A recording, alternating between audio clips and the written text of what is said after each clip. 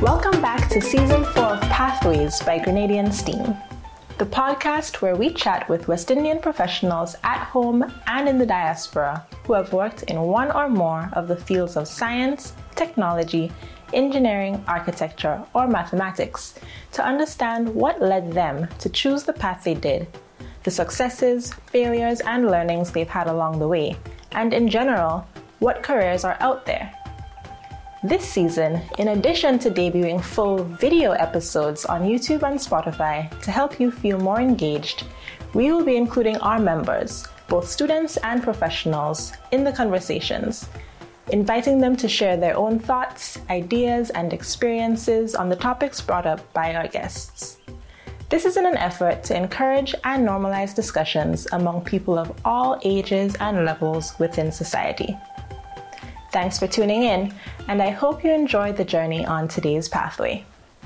Today's guest is Kemron Dufont, a proactive disaster risk management specialist, environmental engineer, project manager, and technical leader. Kemron holds a bachelor's degree in environmental engineering from the City Colleges of New York and a Master of Disaster Management from the University of Auckland in New Zealand. Over the years, he has amassed experience working with local, national, regional, and international partners on policy issues, disaster risk reduction, climate change adaptation, sustainable development and projects design, implementation, monitoring, and evaluation.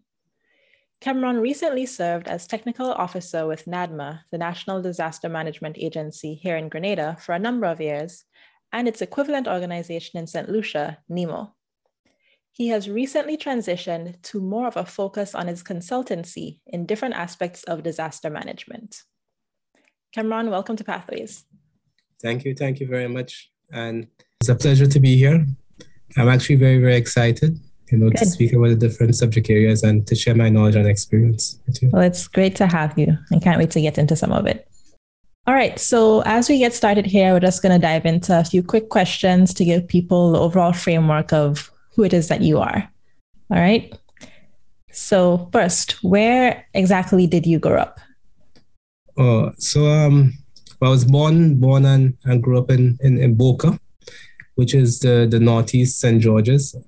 All right. And can you tell us every school that you attended from childhood up to this point? Started off at Bolio RC School. And then I went on to Presentation Brothers College. I remember that year I was I was the only student from that whole constituency to go to Presentation Brothers College. Oh, wow. And first year in Form 1, very few friends, that kind of stuff. And so, yeah. Then after Presentation Brothers College, I went on to TMI Community College, City College of New York, then the University of Auckland. Okay. And as a student, so we're thinking about your primary, secondary school days. What kind of a student were you growing up? Proactive, determined, ambitious. Okay. And what was your first job or the first thing you ever did to make money? I think we took a similar program at TMI Community College. Uh-huh. That was a building technology construction. Right. At the end of that, in our internship, we actually had to work. Mm-hmm. So that's actually my first time earning money, and that was actually doing some construction. Okay. It was actually the application of what we learned within the building technology program at TAMCC. Where did you actually end up doing your job training? His name is actually Eddie Lawrence and Associates. Okay. Yeah. Nice. A small construction firm at the time. Got it. And your current job or profession, how would you describe that? Well, it's actually fun. Disaster management is fun. There's lots of challenges, lots of variables, but we have to try and make the best decisions based on the information we have available. Okay, so that's all about Kemron, how he started out, where he is now. And now let's dive into a little bit more about how you got into this disaster management and your experiences so far. You mentioned you went to PBC and then TAMCC. You did building tech. What was your initial thoughts on what you wanted to do after you left school? So, I left TAMCC in 2003 after doing building technology. Mm-hmm. While doing architecture, I noticed the importance of a civil engineer. So I was like, if I could do a bit of architectural drawing, then better I decide to become a civil engineer. And after Hurricane Ivan in 2004, there were some part scholarships to go to the US. So I took to City College. So I took the opportunity to study civil engineering. And while there, I got more insight about environmental engineering, which was an evolving field at the time. Yeah. I think our class was made the first to graduate at City College. Okay. So then I moved from civil engineering to environmental engineering. Mm-hmm. The whole idea to keep the ecosystem together and all that kind of stuff.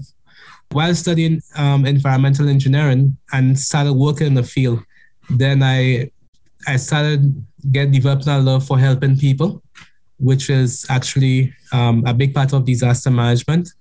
And then when you start getting into the theoretical aspect and all those things, you realize it's not just about helping people, but about frameworks, systems, processes, and it helps me put everything into perspective that I've learned. Right. You basically discovered this field after you had already started on your path or where you thought you were going to go. So is there anything that you discovered about environmental engineering or disaster management after getting into it that you didn't really expect or you didn't know about? Yeah, well, I think part of it is a shock, like in terms of people respecting people within the field. In the Caribbean and so. What I've learned, a lot of it is policy driven, in the sense that a lot of countries, the focus is actually on development. But another country will say development at what cost. The amount of experience and being impactful as an environmental engineer has a lot to do with the countries you operate. Yeah. So that's one of the things that I've learned as an environmental engineer. What I've learned in disaster management is that developing relationships in peacetime is very critical in disaster situations. And I know about that even as recently as in St. Vincent, respond to that volcano. And so that's one of the areas, that's what I've really learned in terms of disaster management. Okay. So taking it back a little bit, when you were going through that first degree of undergrad environmental engineering, what was some of the things that you were learning about? A lot of the hazards, how they are formed. So it really gave like the earthquakes and so how you'll be able to measure a lot of those different types of hazards and so. Okay. We looked at a lot about water quality, environmental impact assessments. We did some hydraulics, some hydrology, and air quality was actually a big aspect too, like living in an urban city and so. So it gives a very holistic understanding, which actually provide a kind of platform for disaster management, because based on the hazards, you know what to do within disaster management to reduce the impact. Right. So then once you completed that first degree, correct me if I'm wrong, but you then returned home? Yes. Pretty soon after? Okay. Yes. So then how were you able to, what was your experience in then returning home and trying to apply the knowledge that you had gained? Yes, well, I would not trade the experience for anything. Returning home, the challenges of actually trying to get a job within your field. Mm-hmm. Just a lot of challenges to actually get your feet wet. Okay. Right. But once you start getting your feet wet and then you start getting, like once you get a job, your dream job and so, and you start applying knowledge and so, then the feeling, you start having a greater love and appreciation for the field. And as I think someone advised me before, like sometimes it's better to work in your field before you do a master's in it. Because when you actually go do the master's, then you know specifically which problems you want to solve and so. Right. That's something, honestly, I don't have my master's yet. And that's something I've always said that I don't want to just jump into a master's just for the sake of it. I want to have a passion for it or a reason for why I want to learn a specific thing. Yes. So you talked about like being able to find your dream job when you came back and getting your feet wet. What was even available to you at the time? Well, that's a very good question. Fortunately, I was able to work with NADMA. Actually, when I went back home from, I taught for a little bit before I got into my field. Okay. Right? Yeah. Some of the opportunities that were available is actually to work within the National Disaster Management Office or to meet a volunteer with an organization like Red Cross. What I've noticed from returning home is that sometimes you may need to work on a national level, then try to move on to a regional level, then an international platform. Okay. So you said you had taught for a couple of years before getting into NADMA. Then how did you get into NADMA? Was it just an application? I think there was a freeze. There was actually a freeze on hiring. Okay. Before working at NADMA, I was trying to get to work within the Ministry of the Environment. Mm-hmm. So, applying over and over and over and over, and then, But my situation was simply a transfer because, I'm on a permanent establishment. So while I'm working with different consultants and so within NADMA, I noticed that what they have that I don't is really a master's in order to do consultancy and so. So that's why I saw the need for me to go and get the master's with the experience and be able to do consultancy. Okay. So you saw that once you started working in the field itself. Got it. Yeah. All right. So for those listening who may not understand exactly what you do as a disaster management professional, what does the job entail? Because it's not every day that we're in a disaster, right? So what do you actually do, as you call it, during peacetime? So disaster management, the best way to put it is like you actually have to run the country in worst situations. Mm-hmm. So in peacetime, you need to make sure you have all the systems and processes and everything in place. So whenever there's an impact of any event, the system can just kick in and function smoothly. And when the system starts functioning, you look at ways to improve the system as quickly as possible. Okay. So just to get an idea, disaster management is very broad. We have the preventative response recovery sides to it. Those are the main sides of it. So you can be working under any team any day. But it's very fluid. It's working 24/7. Any hazard can happen anytime. And people expect you to be able to respond. Yeah. Are there a lot of drills, or how do you create a system and then know that it will work before the disaster hits? Well, first of all, we must identify the specific hazards that can impact the actual location. Okay. And then you actually look at mitigative measures and so for specific hazards. But within the last few years, you'll have seen how disasters will have expanded to include pandemics and all the other types of hazards. And that's really a concern because with the economic disaster, also with inflation and so, you may want to ask yourself, how can countries respond, if the island's impacted by a hurricane at this stage? If people have to buy food, the cost of transportation, the cost to rebuild. Right. Those are the things we have to think about even futuristically as disaster management. Mm-hmm. So we always have to be thinking about ways to improve the system and all the type of disasters. Because if you think about it from your perspective, no matter what type of disaster, there's an expectation from NADMA to respond to it. That's true. So, here's a question. How do you define disaster? Because if I think about it, I think of, volcanoes, hurricanes, large-scale natural disasters, earthquakes, things like that. But I'm sure that there's smaller, more everyday scenarios that would also require your type of expertise. So what are some of those things? A disaster is simply whenever the system becomes overwhelmed. Okay. So if you have someone die within your family or so, that could be a family disaster. You could have community disasters, village disasters, national disasters, and so. It's just whenever the system becomes overwhelmed for a period of time. And then the purpose when you declare a state of emergency is to restore the situation to normalcy. Got it. Okay, good to know. So how exactly do you define the word disaster? Okay, so disaster, is whenever a system becomes overwhelmed. Mm-hmm. So usually you have a hazard which has a potential to have any negative impact. Okay. And then whenever the system becomes overwhelmed, so a hazard can be a earthquake, volcano, hurricane. It can be also man-made by negligence or so. So a hazard is whenever a system becomes overwhelmed, which has negative consequences. Okay. And I'm happy you asked that question because sometimes people, they use the words interchangeably, which is a crisis, a disaster, emergency. So it's very, yeah. So could you explain that difference for us a little bit? Well, emergency is on a smaller scale. Okay. So you have a smaller scale. A disaster is when you may have a national impact, and a crisis when you have beyond a national impact. So if you remember Irma and Maria, when you have 5, 6 countries affected, that will have been a sort of regional crisis. Okay.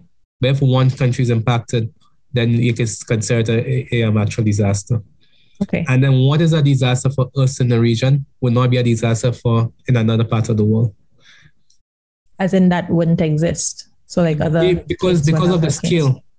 Because like for instance in Hurricane Ivan case, we only had 39 persons who died when the hurricane impacted. And another country may say if only 39 persons died, then that's not a big disaster. But it was a major impact to us. Right. Okay. It's very subjective. Yeah. But these a lot with scale. Got it. Okay. So based on all of that, what are some of your observations on how disaster management is handled here in Grenada in the Caribbean? And you could use, the recent eruption in St. Vincent or Ivan, COVID, any of those things as examples. Yes, disaster management in the region. Well, there is an umbrella body which is called CDEMA, the Caribbean Disaster Emergency Management Agency. And they are the ones who more or less create a framework for the other islands to follow. Okay. I believe there is up to 19 participating states within the CDEMA system. So that's a system that governs disaster management within the Caribbean. What I have noticed is that the system that we use in the Caribbean, it needs to be more agile, and it needs to be there needs to be a research component that will help improve the system as quickly as possible. Disasters are occurring faster and the system is changing. So if disasters is outpacing the system, then we're creating a bigger disaster.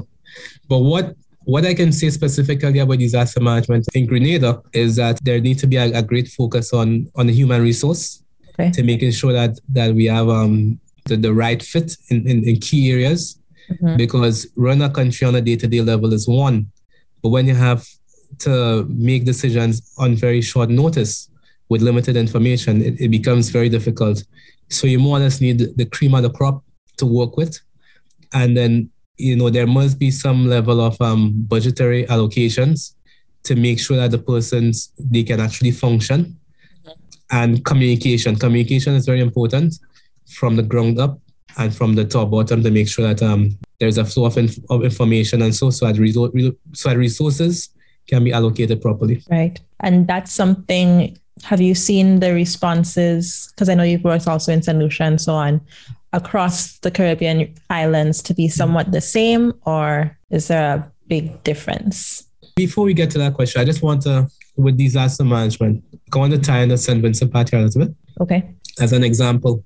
So as relates specifically to St. Vincent, the relief operation in St. Vincent, having established relationships in peacetime is very critical, because we have the politicians that talk to each other from country to country. Right. And then we have the technical people who have to get the systems working. So the policymakers, they'll talk to the regional partners, they'll talk to the missions, different places and so. So one of the benefits of that system is a synergy, because my experience in St. Vincent is that when that volcano started erupting, because I've been to St. Vincent a few times, that's something else people have to consider with the carriers. Like in my case, I've been to most of the Caribbean islands. So if an island is impacted, you have an idea of where it's impacted, the people, all that kind of stuff. Yeah. So it really helps with disaster management when you have to make decisions, right? So specifically for St. Vincent, when that volcano started erupting, well, first of all, we'll have get information at our office that there are a lot of tremors and so. So once there are tremors, we can start activating, what needs to be done and so. Okay. And then you have all the what if questions. What if this? What if that? What if the volcano? How long is it going to last? And all that kind of stuff and so. And then, thinking about the volcano erupted, then you have the water supplies cut off. And Grenada is really like a staging area. Well, was really an area for a staging for St. Vincent. And then you also have to consider the actual Grenadines. So I believe about 32 islands. So you have to think about from Union, Myro, Canawan, Bequia. So like you have all these factors to take into consideration.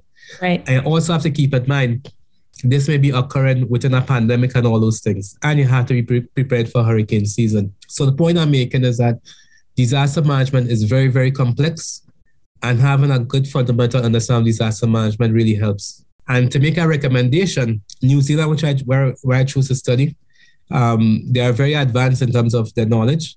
If you notice with this pandemic, we looked at a lot with New Zealand, what New Zealand is doing. They have a female prime minister, So all those things is what I must say within disaster management that is very, very complex, but having a good understanding in peacetime, it really helps operations when a disaster kicks in. And so all of this work you did with St. Vincent, that was as part of NADMA or SEDIMA, or what was your role? That was part of NADMA. In terms of, and then even Maria in Dominica. Okay, is that the NADMA equivalent? No, Maria is actually the storm that impacted Dominica. Oh, okay. Yeah. Yes. So Maria having to work the operations too. And what I must mention, sometimes you have to build systems along the way, because that's one of the gaps within our system. I must mention, we have a lot of documentation, but few people read the documents. So whenever we're impacted by any particular disaster, people may not know what to do. Yeah. So then we have to be reading, staying on top, and actually building the system as we go along.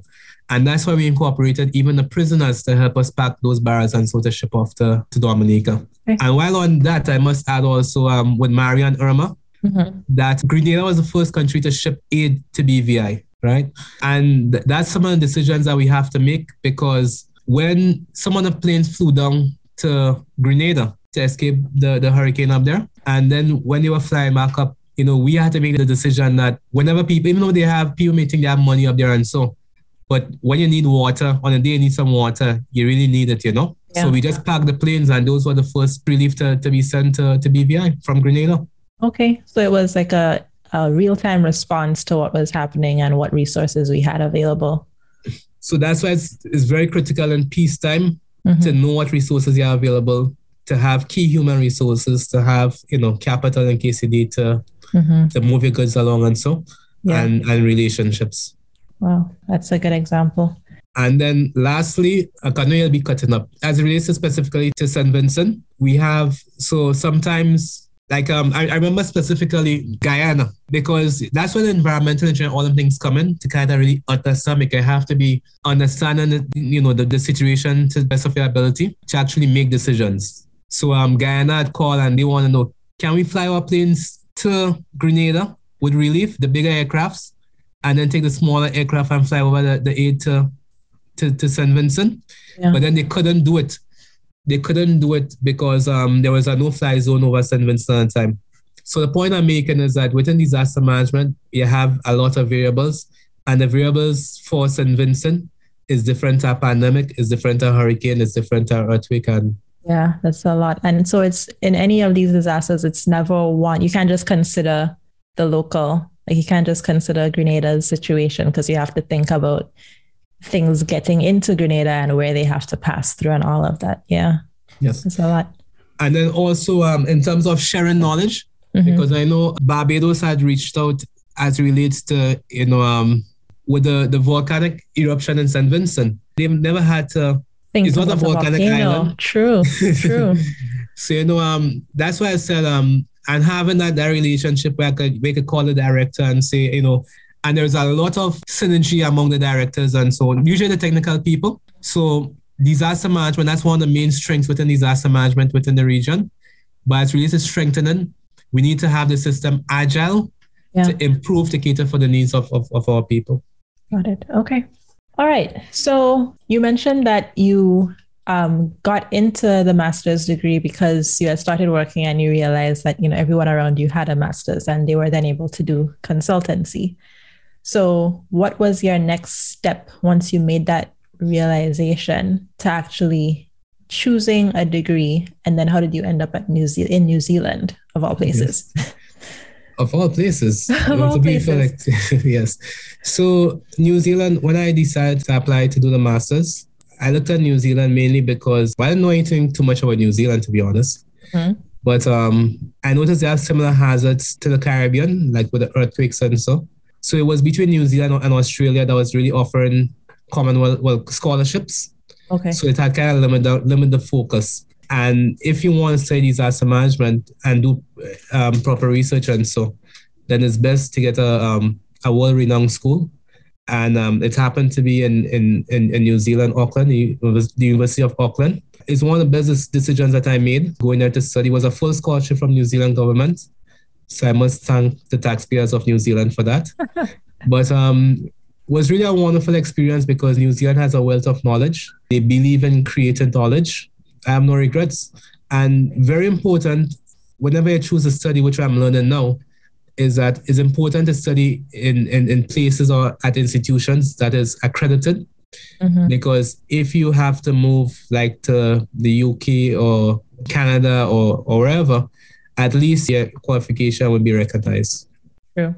All right. So now we'll maybe take a little bit of a shift in the conversation, because in preparing for this chat, you noted that you made a shift yourself out of maybe mainstream disaster management into this new role that you call it following your passion.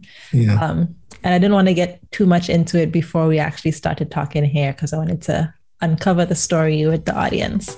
Keep listening. We'll be right back after a short break. This season of Pathways is brought to you by Telesford Countertop and General Construction Services, your #1 source for quartz and solid surface. Their services are not only limited to countertops, their team builds homes, cabinets, vanities, does 3D images, renovations, and quantity estimates. Telesford Countertop and General Construction Services' mission statement is pride and delivery upon customer satisfaction. Contact them today at 435-0133 to get started on your construction project. So tell us a little bit about what you're working on and what the pivot point was for you that created that shift. So what I'm working on right now is moving from STEAM, as we know it, to being did an iteration on it and creating a new form of STEAM. Okay. And I hope one day can be reflected within your whole organization.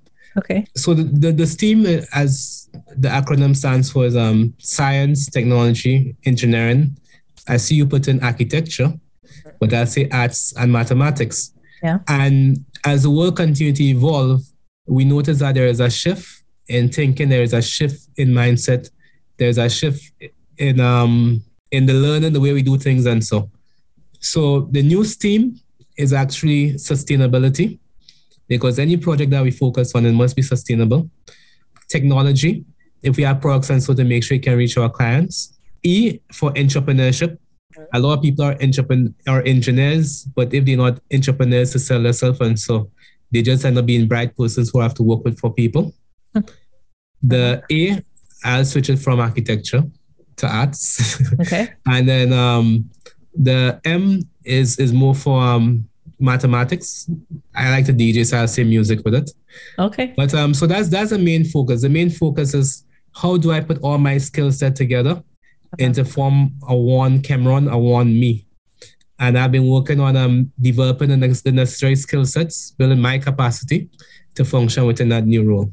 Because you may agree, if we have to go back to school today, a lot of what we learn will be new. And even when we graduate, and so we have to continue to be evolving and changing, and so. Very true. So this is your take on STEAM. This is the Kemron Dufont STEAM. Yes. Okay. Yes. So you mentioned that you are doing some work with basically opening pathways, no pun intended, opening up paths for local farmers to get their produce out on international markets. Mm-hmm. Right? So what is that you're working on? Yeah. So if you notice, there's a big shift in the world to more natural products and so organic products. Mm-hmm. Right? And then from my understanding of disaster management, that again, the whole issue of food security. Yeah. I got informed with CBOS by assisting farmers, how to use more environmentally practices and so for the dry process and so. And when I had to do research and help them develop a proposal, I started learning about the health benefits of CMOS. And within disaster management, I believe that CMOS will be the relief food, because CMOS yields so much. And I firmly believe that CMOS is a food that can feed the world. Okay. I haven't heard that one before. Yeah. So, and then when I looked at the Sustainable Development Goals, CMOS is able to hit all of them. So I think it's just a matter of time before the world started recognizing CMOS. Similar to marijuana. People start recognizing all the benefits once people are able to do the research and so. Yeah. So that's why I'm focused on the CMOS start. But Grenada, we have a lot of products on island that has a lot of nutritional benefits and economic gains and so. And my focus working with vulnerable people, the farmers and all those people, is really to have access market. And once people have economic empowerment, then they're able to do as much as they want to help build their resilience and build their capacity and so. Yeah. So does this project you're working on, it's called Revivify? Yes, right? That's Revivify. It's actually a company registered. Okay. Because we're going through all the entire legal process to make sure everything is done properly. Right. So Revivify is a registered Canadian company that is responsible for distributing Grenadian products globally through the platform, the internet platform, and so. So in addition to just the distribution and I don't know if there's a manufacturing aspect of it, does that include some type of research into all these different benefits that you were talking about? Yeah. So that's why I'm happy about doing this project, because even as an environmental engineer, I'm having to work with the CMOS in a whole marine ecosystem. And so I'm able to apply a lot of my knowledge, because we work from the farmers to providing customer service and so. So through the entire process, we have to be working with all the key stakeholders and so. So everyone along that value chain, basically. So my main role is quality assurance. Okay. And you have a processing plant in Canada that you work out of, or? Well, the system is actually evolving, because we have to know their requirements and actually meet their requirements. But so far we have some stores and so that actually taken the product already. But the bigger stores and so, is a longer process and that kind of stuff. But we are willing to do what it takes to make sure we have product Grenade on the shelves, in North America and other places. Yeah. And then just to add, because being proactive, this will actually help reduce vulnerability. Because if people have more money, they're able to build stronger houses, they're able to, so it helps in terms of the preventative side of disaster, which is a shift, because most of disaster management is known for response. But in terms of building economic resilience for persons to be better prepared for disasters. So the preparation side of it. All right. So what do you think at this stage, and you may not have that foresight, but what do you think the next 5 to 10 years could do for your career? Or what do you see for it right now? What direction you want to take things? Okay. I'm happy that you asked that question. Currently, right? The Caribbean is a bit tricky, and I think young persons should be aware of this. We like what's foreign. Right? So being a Grenadian also, I had interviews last year, December, to be an advisor to the province of Ontario, right? And then I was unable to I believe I didn't get the job because I'm not a Canadian, for instance, right? I had interviews with UNDP and so to head disaster recovery for 9 countries. And I'm actually a disaster recovery specialist. That's my area of focus, disaster recovery. So I believe by building myself through the whole consultancy and so, we already know if we work in disaster relief, we have a food to feed the people, which is CMOS. So creating that awareness and so. I believe in the next 5 years, most of what that I've been working on is going to come together, and for people to have a better understanding of what's taking place.